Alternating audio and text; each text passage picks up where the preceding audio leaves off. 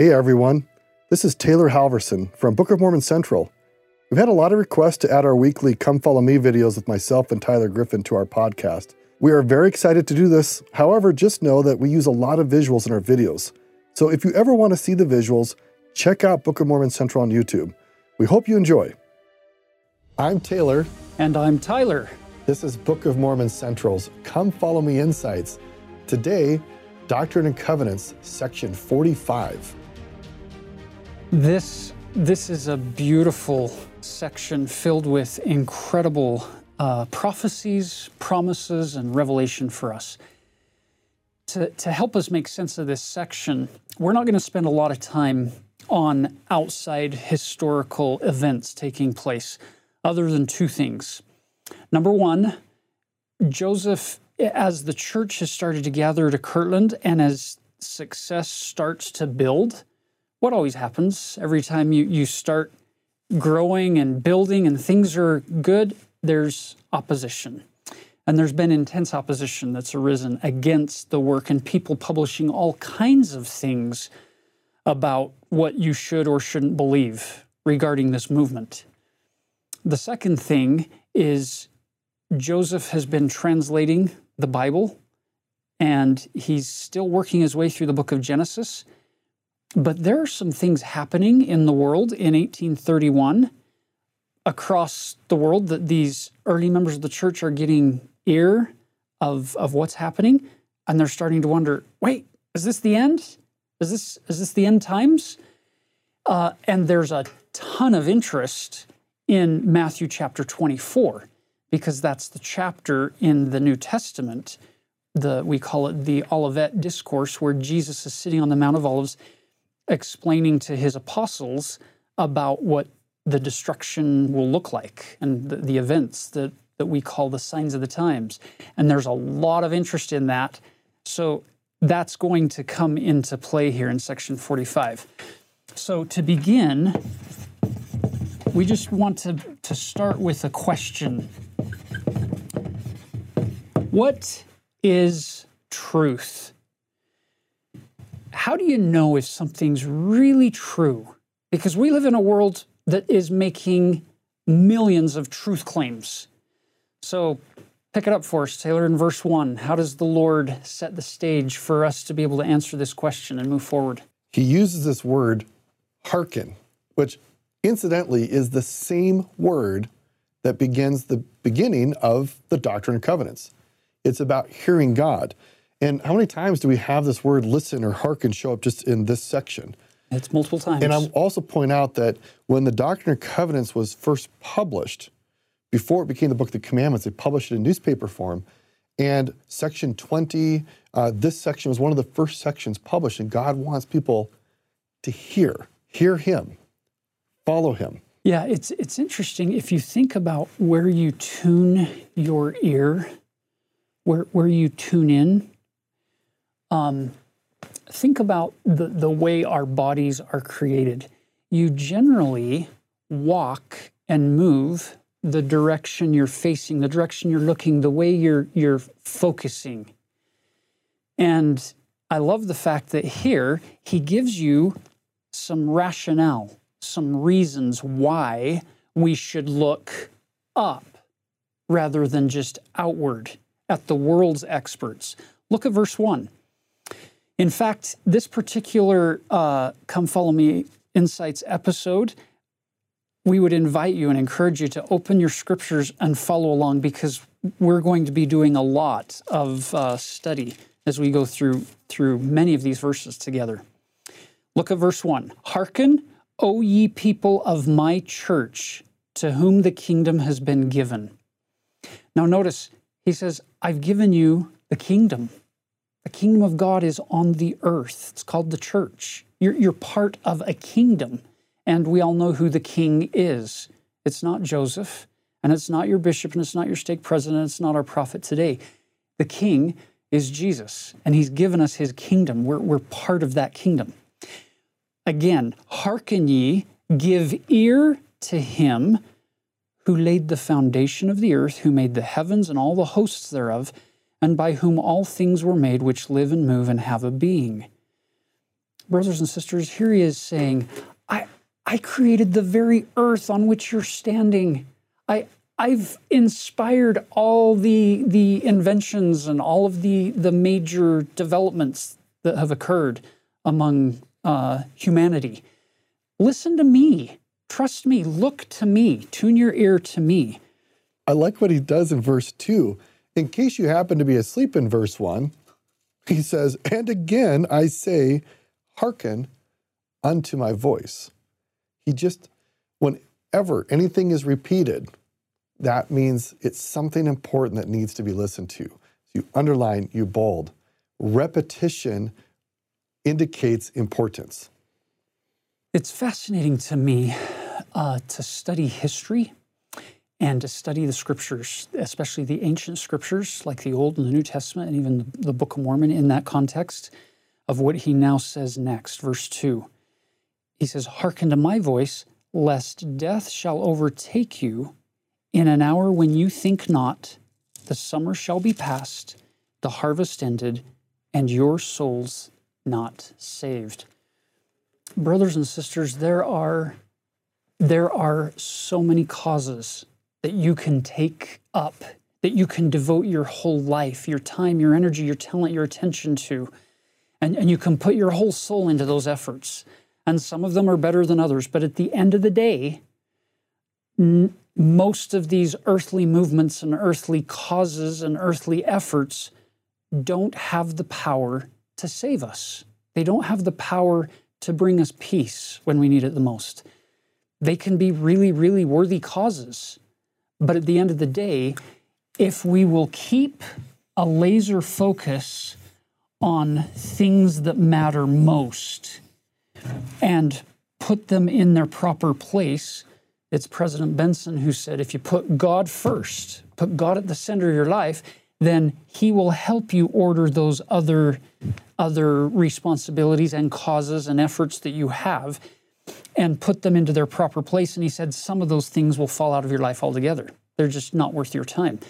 So here's this plea in verse 2 to listen to him. Hearken to me, lest you get to the end of a long life pursuing what you were really, really filled with excitement and you thought it was the end-all be-all, only to get to the end to realize, oh, this isn't what the purpose of my life really was supposed to be. I remember years ago, I was a pizza delivery guy. Maybe I was just interested in the free pizza I could get at the end of my shift. And I remember one day looking at the wall, there was a notice from the company saying, if you work this many hours, we'll give you a free car. And, here I'm driving a pretty old beat up car, and I thought, man, that'd be nice to get a free car. Well, I had benefited from the public school system, so I know a little bit about how to do math. And I actually ran the numbers, and I realized I would have had to work for about 10 full years, full time, with that company to get a car. And I started thinking about that. I'm like, do I really want to give 10 years of my life to this particular company just to get a car, which itself will probably be useless within 5 or 10 years after I get it? And it relates to this point that I could have spent 10 years of my life working for somebody else so they could give me a car, or I could choose other things that mattered more. Now, there's nothing wrong with working for 10 years or getting a car or any other possible righteous desire, but those things usually might fall on the outside. And the point here is when we put what matters first, everything else falls into place, and we shouldn't give our lives away for things in the long run that really don't matter very much. To sum this up as we now transition into verse 3 and beyond, it's like this. You have an altar symbolically, and we come and we make sacrifices. We place things on the altar. When you sacrifice something, the thought is, okay, I'm going to get something in return. Something's going to be given to me for having made that sacrifice. Brothers and sisters, the world is offering you lots of altars on which to make sacrifices, on which to devote your life, your energy, and your effort. But they can't always guarantee what you get in return. It's only the Lord Jesus Christ who can with absolute certainty, guarantee an amazing return on our mortal sacrifice investment that we make. And by the way, sometimes Elder Maxwell was the one who said, sometimes we make offerings to the Lord and then we hang around waiting for a receipt.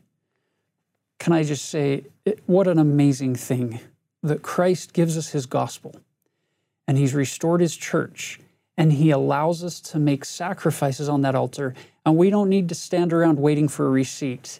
He is a giver of all of the very best gifts, and those gifts have eternal and infinite implications for us, not just in this life, but into the eternities. And so I think this is an important thing for us to point out as we launch into this section, is that sometimes as we study church history and as we go through the Doctrine and Covenants, let's just be honest, it's easy to focus on the struggles, the trials, the opposition, the storms, the awfulness and the mobs and the difficulties that these people are facing. And they are. We're not taking anything away from that. Those things are absolutely in play here. But perhaps we could focus a little bit more or spend a little bit more time talking about, yes, bad things are happening to these people, but wow, God is being good. And sometimes we overlook the goodness of God in our own daily lives because we're focused so much on the opposition and the troubles and the setbacks and the failures and the sins and the temptations and the things that are pulling us down. If we spend too much time focusing on those instead of turning upward and focusing on him, life can get pretty discouraging pretty quickly. Listen again to what God says. He says in verse 3, the same theme of hearkening. Listen to him who is the advocate with the Father, who is pleading your cause before him. The next couple of verses, imagine a courtroom. And the advocate is the one who speaks on your behalf. It actually comes from the word vocal. And what's interesting is that God already has asked us multiple times in the first several verses to hear him, to listen, to hearken. And it's his voice. He is the one vocating vocally. He's at the pleading bar of God on our behalf. So this courtroom is very interesting. We're put in front of the judgment bar of God. And obviously we've all sinned. And Satan wants to accuse us that we do not deserve to be in the presence of God. And who steps in? Who becomes the mediator, or who is the mediator, who advocates on our behalf, telling the Father, behold the evidence of my body. This person who has had faith in me deserves to be in thy kingdom. I have paid the price.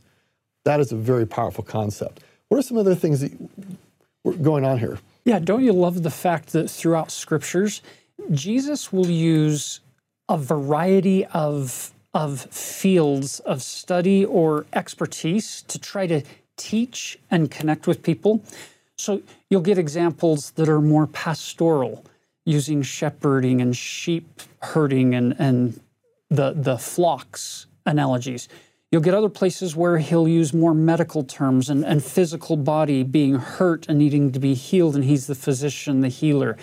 You'll get others where he uses legal terms, lots of those. I'll come back to those in a minute. You get farm analogies. You get financial analogies, banking and interest and investment. You get all of these different areas all trying to teach you that you can't do it without him. You'll notice in the legal realm that Taylor's introduced us to here with advocate, you've got other places in Scripture where he uses words like mediator, intercessor, a refuge, a defense, a counselor. All of these could be tied back into a legal theme. And ultimately, he tells us in other places that he is also going to be a judge. But in this particular case, he's representing us, as Taylor said. So you have Heavenly Father filling this role in this particular court scene.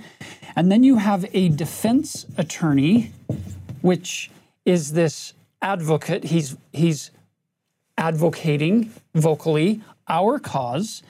And then you can plug your own name in right here, me. So he's standing betwixt you and justice, to use Abinadi's phrase from the Book of Mormon. He's going between us, and he's representing us, and he's pleading our cause. And there's a lot of evidence. And he becomes our chief witness as well. Jesus, it's interesting, in a courtroom analogy, throughout scriptures, when you cobble together all the different times when Jesus uses courtroom words, at one time or another, Jesus is in every role in the courtroom except for one, with regards to people who are trying. He's never the accuser. He's never the one who's trying to destroy you if you have faith in him. Now, there are other places where he absolutely is pouring out judgment, so he'll even fill that role at times. But in this case, isn't it fascinating that Jesus is witnessing for you in front of the Father? And then in your baptismal covenant, he says, will you stand as a witness of God at all times, in all things, and in all places that you may be in, even unto death? He invites you and me to take the witness stand for God when we're facing the world. And the return on that investment, so to speak, on that sacrifice, if it is a sacrifice, is I will then take the witness stand for you when it really matters. When the outcome of that court's decision has eternal implications, I will be on the witness stand for you because you were on the witness stand for me and for God at that time.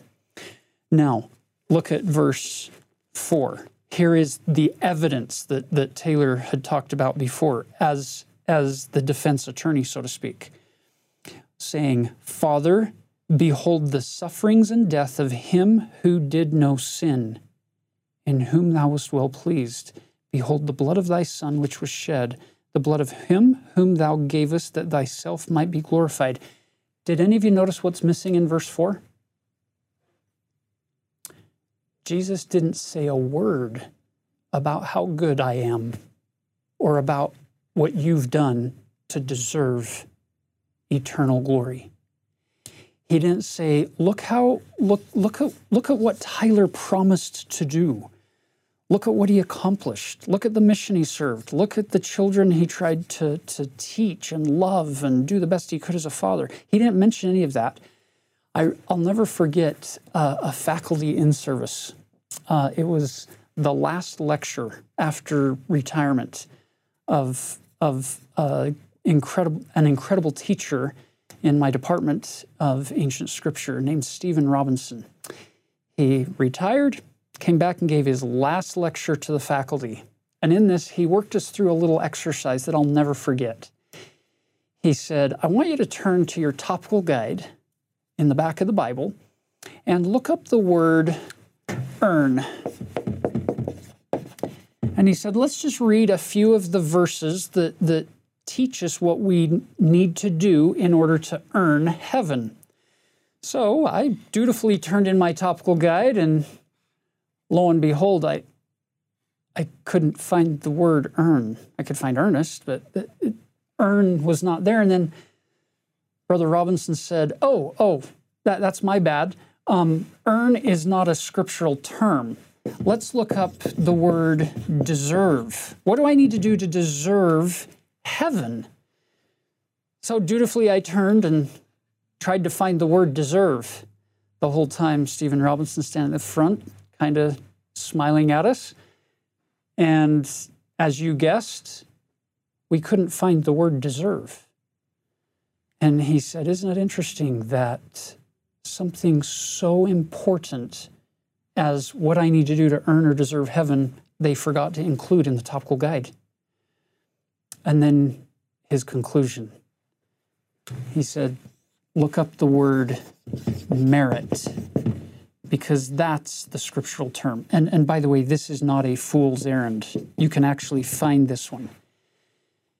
And if you want an incredible experience, we would encourage you and invite you to look closely at the topical guide entries for merit. What do I need to do in order to merit eternal life? Go to your topical guide and look up the scriptures, just the little excerpts of the scriptures that have the word merit, and see what you have to do in order to merit heaven. So, notice if you did that, there was a common theme in all of the scriptures mentioned there. It had very, very little, if anything at all, to do with what I do. To merit heaven means that I simply trust and have faith in and covenantally connect with the person who gives me salvation. That's it. It's His merits. It's His mercy. It's His grace alone by which I can be saved. And you see that portrayed here. Brothers and sisters, this is amazing. Verse 3, 4, and 5 is phenomenal, because this isn't some prophet or some teacher or just a random person giving us their opinion. This is Jesus Himself telling you what He's doing right now for us. He's pleading our cause. He's just not, he's not a new lawyer, just graduated from college and passed the bar exam barely, and now this is his first case. He's really, really good at anything he undertakes to do. And right now, he's being your advocate, and he's really good at it.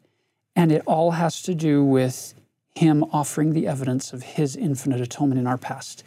That's what we use in order to merit heaven. It's His incredible works and His grace. Look at verse 5. Wherefore, Father. The wherefore is a cause and effect trigger. The cause is everything that came in verse 4. What is the effect? What is the outcome of all of that suffering, the blood shed, and the death of Him who did no wrong? Look at verse 5. The effect is, Father, spare these my brethren that believe on my name, that they may come unto me and have everlasting life. Brothers and sisters, we've said it before, we're going to say it again. Our job, your job, is not to be perfect in such a way that we then earn heaven or deserve heaven, where we come up to the pearly gates and say, here's all of the evidence that I have for why I belong in heaven, so let me in. I've earned it. I deserve it. I worked. I sacrificed. I did all of this for you, therefore you have to let me in. It doesn't work that way. If you think the pearly gates are going to be legalistic in that sort of a way where I can set out all the evidence that tells how I deserve heaven, well, then other evidence could be laid on that table as well. Evidence where it would be very clear that I don't deserve or that I didn't earn heaven. Think the Savior, that I don't have to work my way into heaven. I have to have faith in Christ. I have to repent of my sins. I have to trust Him. I have to come unto Him. I have to be willing to enter into that covenant connection with Him and then keep reestablishing that covenant, making it fresh, making it new, making it more meaningful and purposeful as I work my way through this spiritually maturing and growing lifetime, as I seek truth, as I seek to tune my ear and my eye and my feet and my path towards Jesus. It's my job to trust Him and to love Him and come unto Him. And it's His job to save me. It's not my job to save myself. I am not my Savior. And no person on this planet, no horizontal relationship is your Savior. No cause on this earth that's worldly can save you. Only Jesus can save you. Now does it make more sense? perhaps why President Nelson has repeatedly told us there is nothing happening on this earth that is more important than the gathering of Israel. What is the gathering of Israel? It's bringing people into this covenant, into this connection with the Lord, their Redeemer, so they can begin this long covenant path journey, walking side by side with the God who created this earth and the heavens, who's giving them life, and who promises to save them and plead their cause if they'll just continue to do their best to have faith in Him and trust Him. What I love about this whole introduction we've done is all about getting us to trust God. I mean, this section is fabulous. There's so many amazing things here. Some people might find there's things that cause them fear or concern because there's the discussion of the last days and of the second coming. And God does not tell us these things to make us freak out or be afraid or worry or bite our nails. It's, how did He begin this? He's like, just trust me. I got this. Just listen to me. Again, verse 6, hearken. I mean, how many times does He use the word listening now? Hearken, verse 1, hearken, verse 2, hearken, verse 6, listen back in verse 3. He's the advocate. He's got this. Trust God. Sure, He might lay out some general ideas of how the world will end, but He doesn't reveal that so we worry or we spend all of our time working on calculations. He simply wants us to know He's in charge. He knows what's going on. And I love that He spends the time making sure that we feel completely grounded, that here we are being protected by His defense, so that when we are before the judge, we can be at peace through His blood and merits. Now, I think we probably ought to also point out that sometimes when we use this courtroom analogy, if we're not careful, sometimes we'll try to take the analogy too far. And in this case, or in this context, if we're not careful, we'll make it feel as if God or Heavenly Father or our heavenly parents are angry with us, like as if they're just waiting to smite us down, strike us down for our imperfection. And so Jesus is now having to plead our case to calm Him down so that we can have place in heaven. If we're not careful, that's how it can sometimes come out. The reality is justice cannot be robbed, or the Book of Mormon teaches us God would cease to be God. So eternal justice has to be upheld, which says that when there is a breakage of law, there is a punishment that has to be meted out. There's a price that has to be paid. I love verse 4 again because it's the price tag.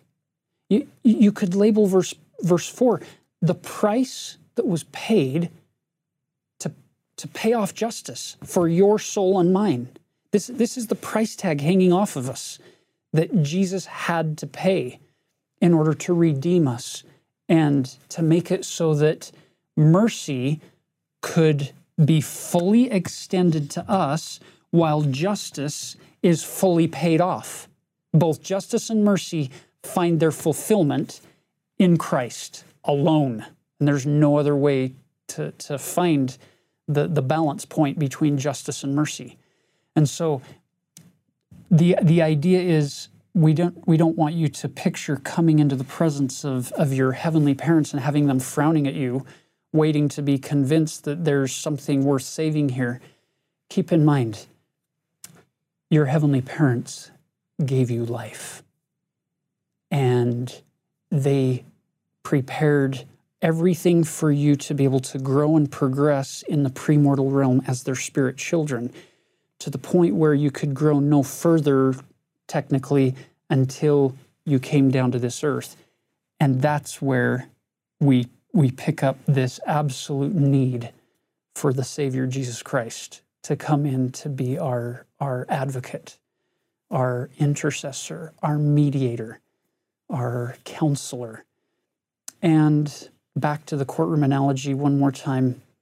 Isn't it fascinating that in the New Testament, in the book of Revelation, one of the titles given to Satan, Lucifer, is the accuser of the brethren, the accuser of our brethren. the ultimate finger pointer, the one who's trying to get everybody in trouble, the one who's saying, he did this wrong, she fell short here. That's the devil's role. And by the way, have you noticed in the New Testament how multiple times in the Gospels, Matthew, Mark, Luke, and John, people will come to Jesus and they'll accuse somebody else. They'll point a finger of accusation and tell Jesus what somebody's doing wrong. And never once that I can find, unless I'm misreading the accounts, never once do I see Jesus saying, thank you for letting me know. Good job. And then turning and rebuking the person that was being accused. I can't find that once. Every time anyone accuses in the New Testament, Jesus turns to the accuser and helps them understand some principle of the gospel, or points them back to the Old Testament or to the law of Moses or to something to get them focusing on what they can do to fix the situation rather than worrying about what they want Jesus to do to other people to fix the situation. So as we move forward into the rest of this section, I think that's an important principle to remember, that Satan would have us point fingers at each other and horizontally to say, they're the problem, that group's the problem, this situation's the problem, and if only that weren't like that, then I could be happier. He wants you putting all of the change and all of the need for adjustment out there. I love the fact that Jesus always brings that conversation back to me and him. Where those moments come when he will calm you down, and in my context, he'll say, oh, Tyler, don't worry about her or them or him. Let's work on you and me. Let's build this relationship stronger. Let me show you some things you can do better. And I've found that gives me hope to be able to improve. Okay, now look at verse 6 again. We've already covered a part of it, but hearken, O ye people of my church, and ye elders, listen together and hear my voice while it is called today, and harden not your hearts.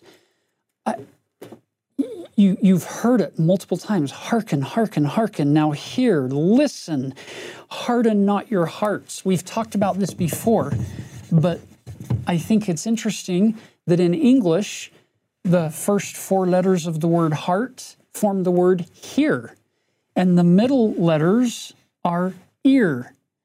He wants you to open your heart, soften your heart, so that you can hear. And who is it that we listen to? It is He to whom we listen, and it is somewhat of an art form. We've covered this before in the past.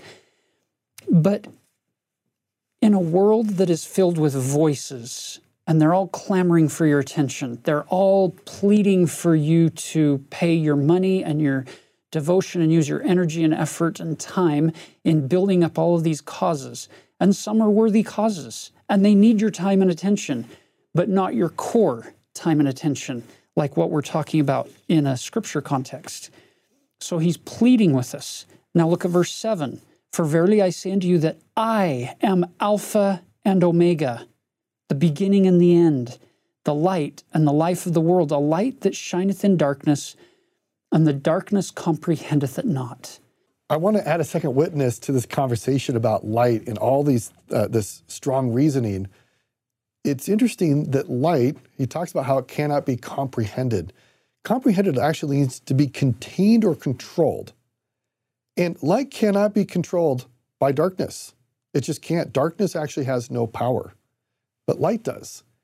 And so as we look at the qualities of Jesus, he's the one who has power, and he wants to empower us. The darkness cannot control us. It cannot contain us. And if we have the light of Jesus Christ, we then have the power, as it says earlier, in order to obtain eternal life.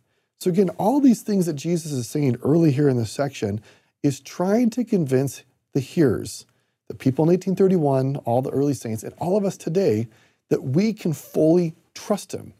And we must now do. It's not just enough to hear. we have to now act on what we've heard to be true. Look at verse 8. I came unto mine own, and mine own received me not.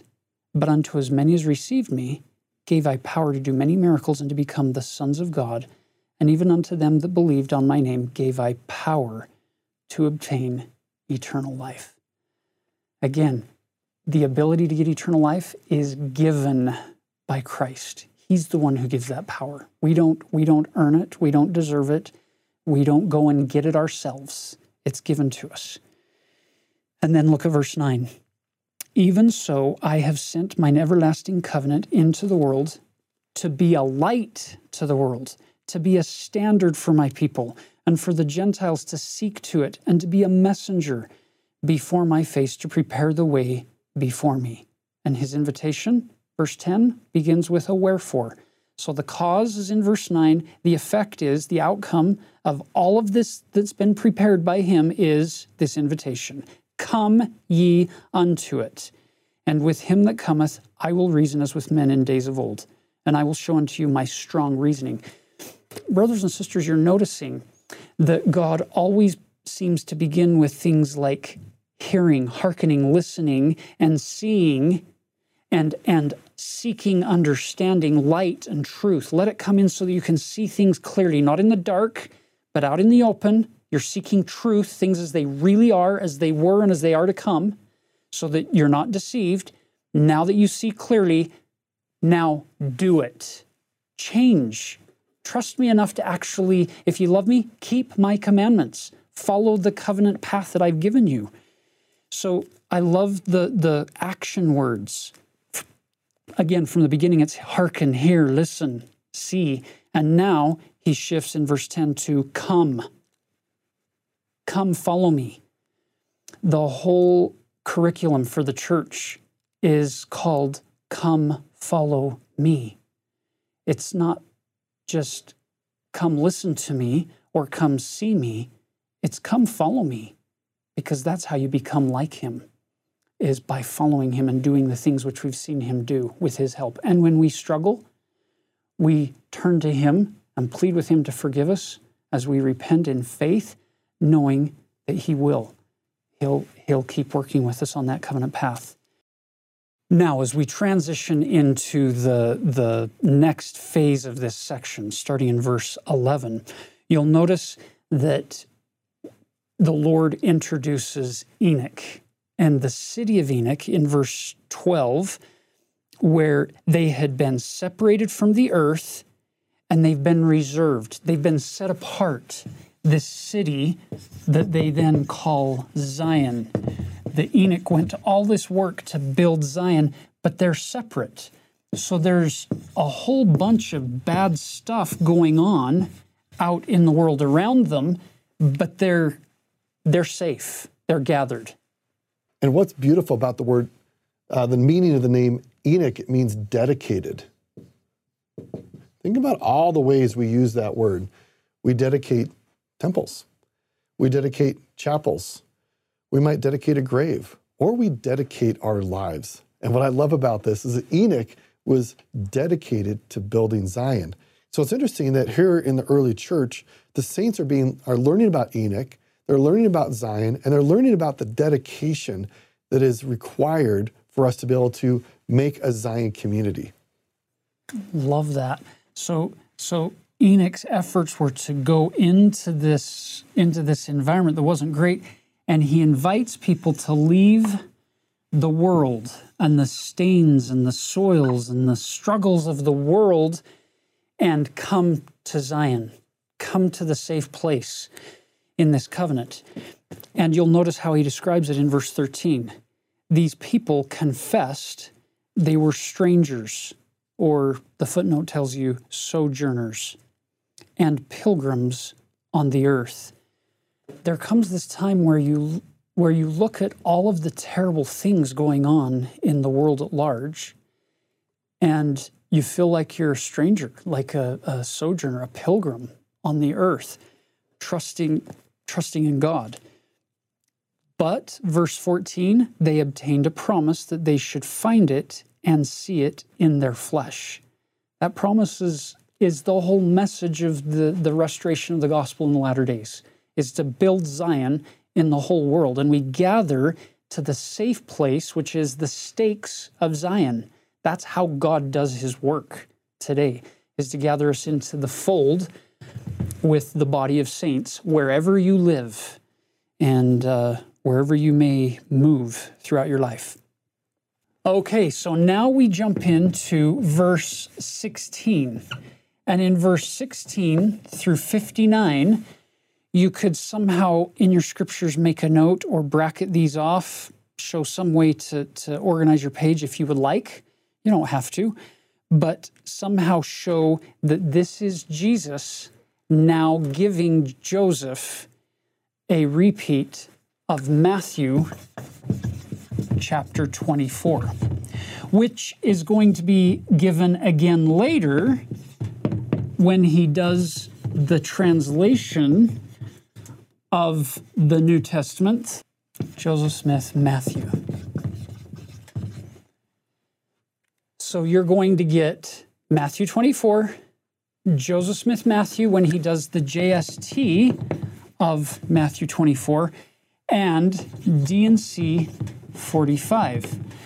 This is one of the few places where you get a three-peat of a particular block of Scripture, and this happens to be one of them. So if you look closely, verse 16 through 24, let me bracket it out this way so that it makes a little more sense for you. 16 through 24 is going to give you the historical context of the destruction of Jerusalem.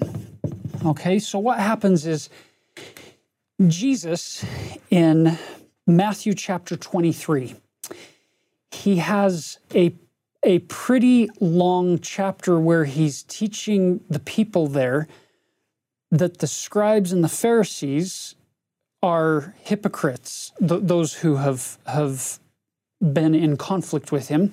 And if you read Matthew 23, he just keeps going through this long list of things that they're teaching or doing that aren't correct. And then he makes some interesting prophecies, and he leaves the temple, comes to the top of the Mount of Olives, and you can picture this setting with him directly to the east of the temple with the Kidron Valley in between. The Garden of Gethsemane is going to be on the right at the bottom of the hill. And you can picture being with Jesus and his apostles looking across at this giant temple structure, this Temple Mount. And that's when he opens up Matthew 24, which we're now getting in this section, starting in verse 16. And he's describing the destruction that's going to come to the temple. And you'll notice you get prophecies such as verse 18, "Now ye behold this temple which is in Jerusalem, which ye call the house of God, and your enemies say that this house shall never fall." So the disciples' enemies in this context would have been the Sanhedrin and the leaders of the Jews, the chief priests of the people. They say this temple can never fall. Keep in mind, Jewish tradition is it's been 46 years in the construction process, begun by Herod. It's taken 10,000 workers to do this job, 1,000 priests, 1,000 wagons. This is a gargantuan construction project with huge buildings, and the leaders of the people, the chief priests, are saying, this temple can never fall. And Jesus is saying, no, it's going to fall. And verse 20, "This temple which ye now see shall be thrown down, that there shall not be left one stone upon another. And it shall come to pass that this generation of Jews shall not pass away until every desolation which I have told you concerning them shall come to pass." Within 30 years, what's going to happen is Vespasian and Titus are going to come to Jerusalem. And the Roman army, with 3 huge groups, are going to come in and besiege the city of Jerusalem.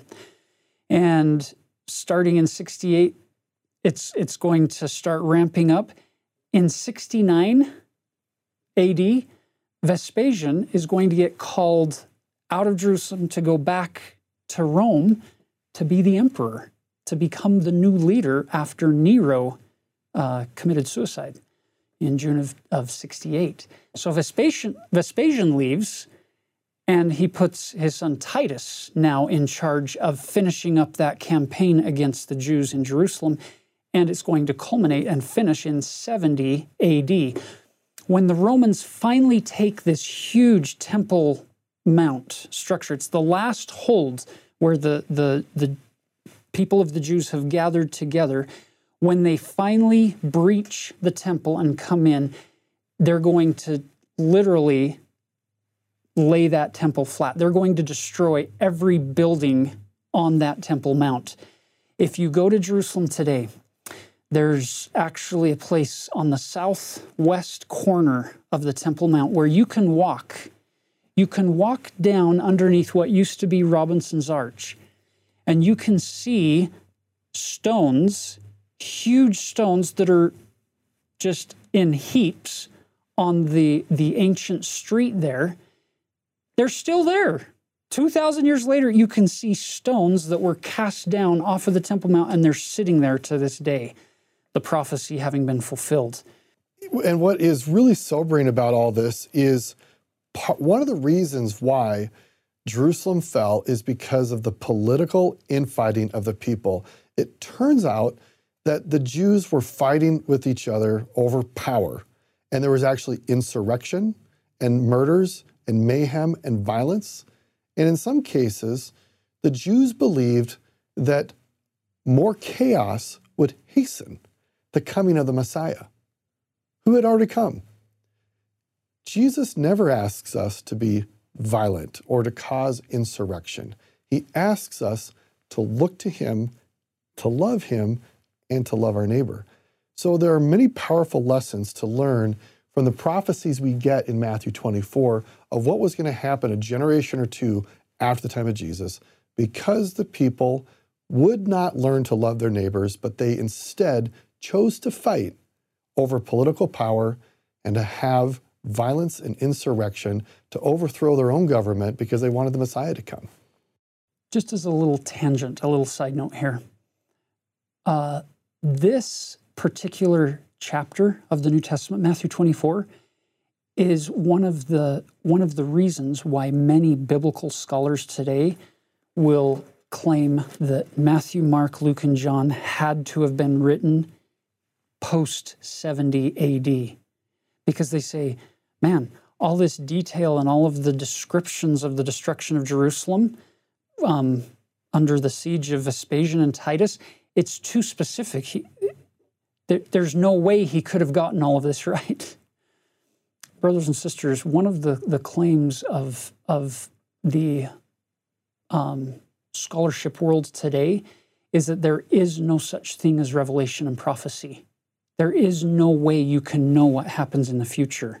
And so they'll make a lot of their conclusions based on that major premise, that Jesus couldn't have known all of this. So therefore, all of these scriptures in the New Testament had to have been written after it happened.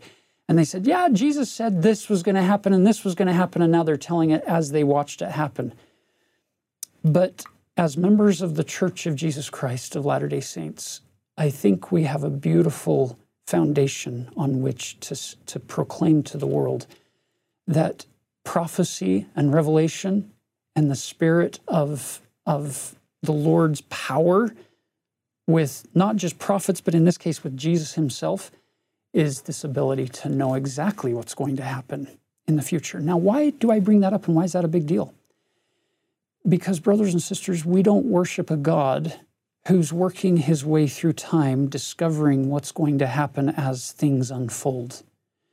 We worship a God who knows the end from the beginning, who knows everything that is knowable in eternity, and he has a perfect plan laid out for you and me, who are marching our way through time, discovering things as they unfold, but trusting in an infinite God who knows exactly what he's doing. And he's given us prophecies and revelations that are coming in the future. Now watch the transition.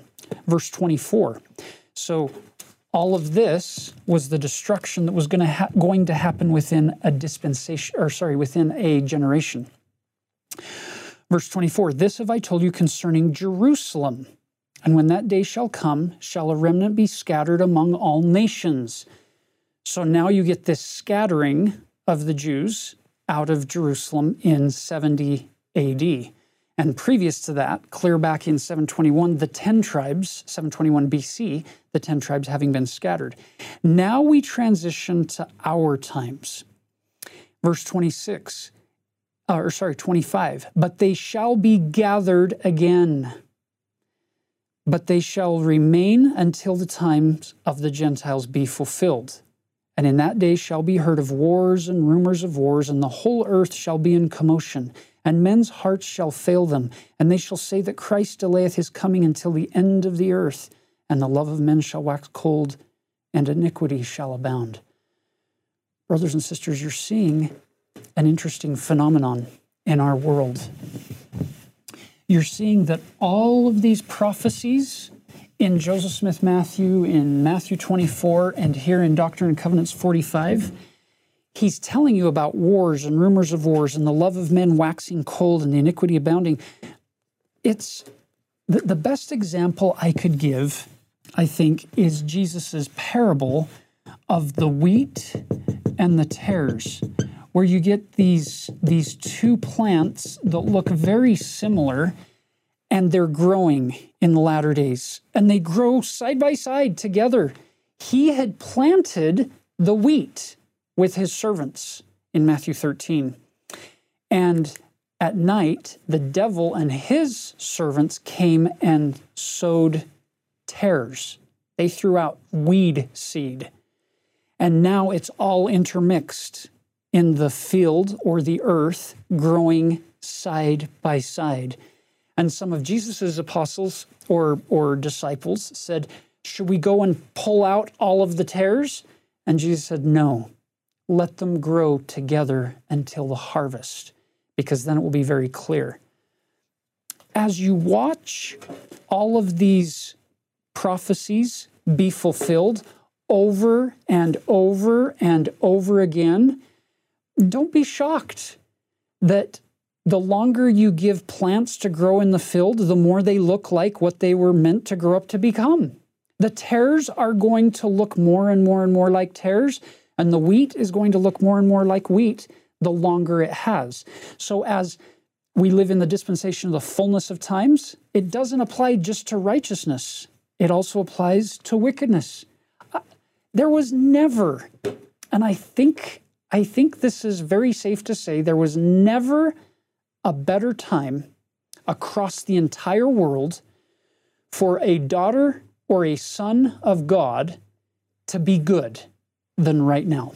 We've never had so many temples. We've never had so many stakes and wards and saints across the world. We've never had a better infrastructure of the church, technology-wise, scripture-wise, broadcast-wise, publication-wise, than we have right now. And with a click of a mouse, you can access untold volumes of incredibly uplifting and powerful and inspiring words to help you and resources to guide you on the covenant path. Never a better time to be alive than right now. But much like Charles Dickens' A Tale of Two Cities, the way he opens it, these were the best of times, and these are the worst of times. I think the same could be said of evil.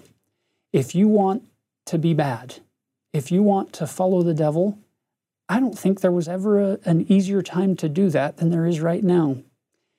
In the olden days, you had to go kind of searching for bad things to do. Today, they come right to you. They knock on your door. They show up in your inbox. They flash up on your screen. These things to pull you off of the covenant path, they are all around you. The wheat and the tares literally are growing side by side. So, why is that important to understand? Because as you see tare-like things increasing in the world, just know that God isn't playing catch up. He's not playing keep up. In fact, one of the first things we get of a dialogue between the Lord and the devil in the Garden of Eden is when the Lord tells Satan, "Dust thou shalt eat all the days of thy life," from the book of Moses. Brothers and sisters, I don't know exactly what God meant when he told Lucifer that, but in my own simplistic way, I can picture him saying, "You're always going to be behind." It's from my perspective, a simple way of saying, "Eat my dust." You're always going to be behind. You're always going to be nipping at the heels. We don't need to fear these things that are described here. We don't need to be afraid of Satan and his power and his kingdoms and the upheavals in the world today. We just need to have faith in God. We need to trust Christ. We need to follow him. So look at verse 28. When the times of the Gentiles is come in, a light shall break forth among them that sit in darkness, and it shall be the fullness of my gospel. So yes, there is a lot of darkness on the world, but a light has burst forth onto the scene, and we have the option now to come and walk in that light rather than remain in darkness and remain blind. I love verse 31, 32, the juxtaposition here. In fact, let me intro it by notice the very first word of verse 32, but it sets up this counter between what you're going to read in 31 and then what we're going to study in 32. So let's pick up the beginning, 31.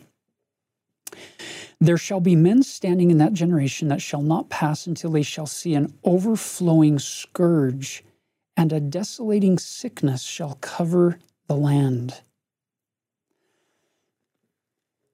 As a global population, we've been wrestling with COVID-19, with this coronavirus. A virus that is, 1,000th the size of a grain of sand? It is so small, and yet it has created such a global upheaval. You could see with a minor mutation how quickly anything could spread and wipe out bigger portions of the population. You're seeing that with all of man's wisdom and all of our mortal knowledge, we still struggle with certain things. But if we turn to the Lord, now watch this, verse 32. But, so this is the counter to all of the, oh no, we're really helpless when it really comes right down to it. Verse 32, but in spite of all that, my disciples shall stand in holy places and shall not be moved. I love that. Stand in holy places. Come to Zion, stand in holy places. What are the holy places? I think we would have to start with the home. And then we go to our church settings, and especially the temple. Stand in holy places. A holy place is to stand with general conference. Listen to the words of our leaders, those inspired speakers who give us directions so that we don't need to be afraid. We don't need to look around and see, verse 33, the earthquakes in diverse places and many desolations, and then harden our hearts, because we're in the process of softening ours so that we can hear him more clearly with that ear that's inside of our heart. Look at verse 35. I said unto them, by the way, verse 34 and the first 5 words of verse 35, you could mark those off. These are additions that add further clarification to Matthew 24. So these aren't in Matthew 24. Verse 34 is not there. Now, when I, the Lord, had spoken these words unto my disciples, they were troubled. Rightly so. They're sitting there probably thinking, oh no, this is terrible stuff. And then these 5 words are also added. And I said unto them, now this is where we pick back up with Matthew 24, be not troubled. Oh, if you could mark those 3 words, be not troubled. And brothers and sisters, it doesn't have to be wars. It doesn't have to be a virus. It doesn't have to be that pandemic or social upheaval or political unrest or diseases or loss of job. It could be anything, but his invitation is the same. Instead of looking at all the different problems and focusing on the problems, he focuses on the solution, and there's only one solution, and it's him. He says, "Be not troubled, for when all these things shall come to pass, ye may know that the promises which have been made unto you shall be fulfilled." I love that. He says, when you see these bad things happening, don't let that trouble you. Let that gladden your heart to say, oh, he told us this was going to happen. He's keeping his promises. And if he's keeping his promises on that, he'll keep his individual promises with me, that covenantal connection. And then he gives you the parable in verse 36 that then leads into 37. Ye look and behold the fig trees. Ye see them with your eyes, and ye say, when they begin to shoot forth and their leaves are yet tender, that summer is now nigh at hand. Ooh, that's interesting. I wonder if there's a connection here where the Lord picked, of all the different plants he could have picked for this parable, he picked the fig. One of the other places where a fig leaf or fig leaves come into the story happens to be in the Garden of Eden, right after Adam and Eve partake of the fruit and realize that they are naked, that they're exposed. What did they do? They took fig leaves to sew aprons to cover their nakedness. Years ago, a member in our ward, when we lived up in Providence, he had a fig tree. And he heard me share this example, and one day he brought over some fig leaves. They're large, and he gave them to me that he had plucked off of his tree. I quickly laminated one of them so that it was preserved at that size and shape and color. And then I left the other one out on the table for a couple of days. It only took a few days for that fig leaf, because it has such a big surface area, to wither and to dry out and to curl up and become really crumbly, to the point where it was really hard to actually put it in a lamination sheet and get it laminated. Brothers and sisters, fig leaves don't make great coverings if you're looking for clothing, because of how quickly they dry up and decay and crumble and fall away. Isn't it interesting that Adam and Eve covered themselves with fig leaves, because they were afraid at that moment of the coming of the Lord into the garden? And now he uses the analogy of, when you see fig leaves growing, you know the summer's nigh. He brings us back to the fig tree. Isn't it fascinating that the thing that the Lord replaced their fig leaf aprons with was a coat of skins, which means Adam and Eve had to watch an animal die, or two animals, one each, die, in order for them to cover their nakedness with something that wouldn't wither and decay quickly, but something that would actually protect them from their exposure to a lot more than just the elements, but their exposure to justice and the law and eternal consequences for decisions that would be made using their agency that may not always be appropriate.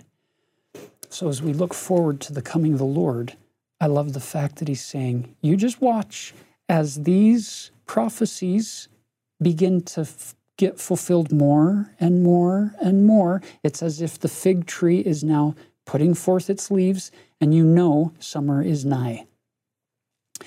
And look at verse 39. And it shall come to pass that he that feareth me shall be looking forth for the great day of the Lord to come, even for the signs of the coming of the Son of Man. I find it interesting that he didn't refer to it as the great and dreadful day of the Lord like he does in most other places. Here he just says, you're looking forth for the great day of the Lord. Why? Because you trust him. Now, he's using the word, he that feareth me, I think in this context of an Old Testament context, not of a, oh no, God's going to smite me down, but it's more of a reverential sense of a knowing fully who I am, who He is, and how desperately I need Him. It's the fear of the Lord is a little different than waiting for an angry God to smite me down, kind of a context. So then He gives us some of those additional signs of the fig tree starting to put forth its leaves. In verse 40 through 44, you get everything from the fires and the blood and the vapors of smoke, and the sun darkened and the moon turned to blood, and the stars falling from heaven.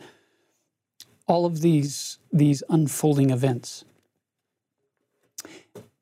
I believe that most generations before us have seen world wars or major wars that are more regional in nature, lots of cataclysmic events with nature and destructions and upheavals, diseases and pestilences spread forth from time to time across the earth.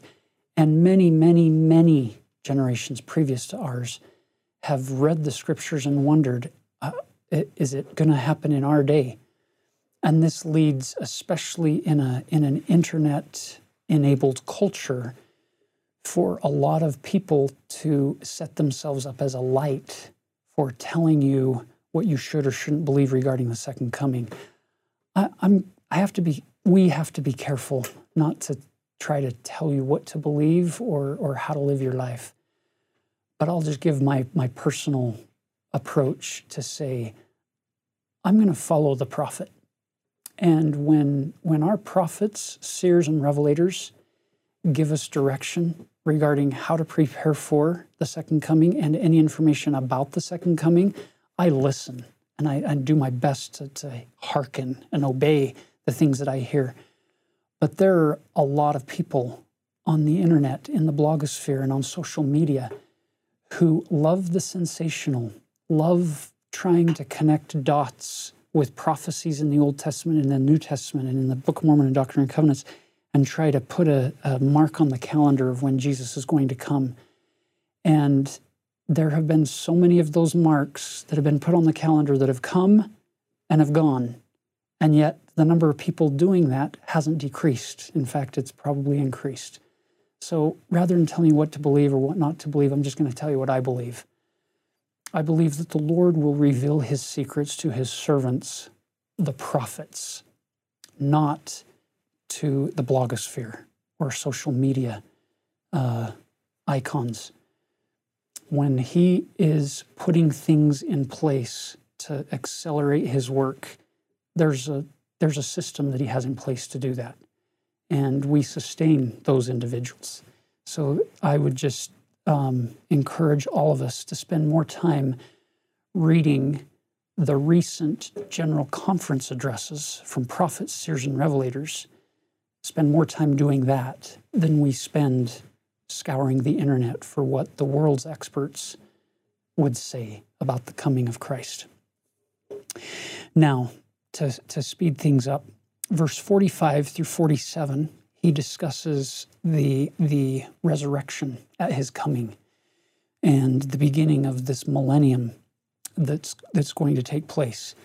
So you get the incredible destruction in verse 48. Then shall the Lord set His foot upon this mount, the Mount of Olives, where He's giving Matthew 24, and it shall cleave in twain. It's going to break open, split in two, and the earth shall tremble and reel to and fro. And then all the nations of the earth are going to mourn. And verse 51, then shall the Jews look upon me and say, what are these wounds in thy hands and in thy feet? And He will say, I am the Lord. I will say unto them, these wounds are the wounds with which I was wounded in the house of my friends. I am He who was lifted up. I am Jesus that was crucified. I am the Son of God. The Messiah will have come again. Then you begin this millennial reign where Satan is bound in verse 55, and he describes, verse 57, they that are wise and have received the truth have taken the Holy Spirit for their guide. He's giving us the interpretation of the parable of the 10 virgins. The 5 wise virgins aren't just members of the church. They're members of the church who have taken the Holy Spirit for their guide and have not been deceived. Verily I say unto you, they shall not be hewn down and cast into the fire, but shall abide the day. And the earth is going to be given to them for an inheritance. It's a beautiful promise. Look at verse 59.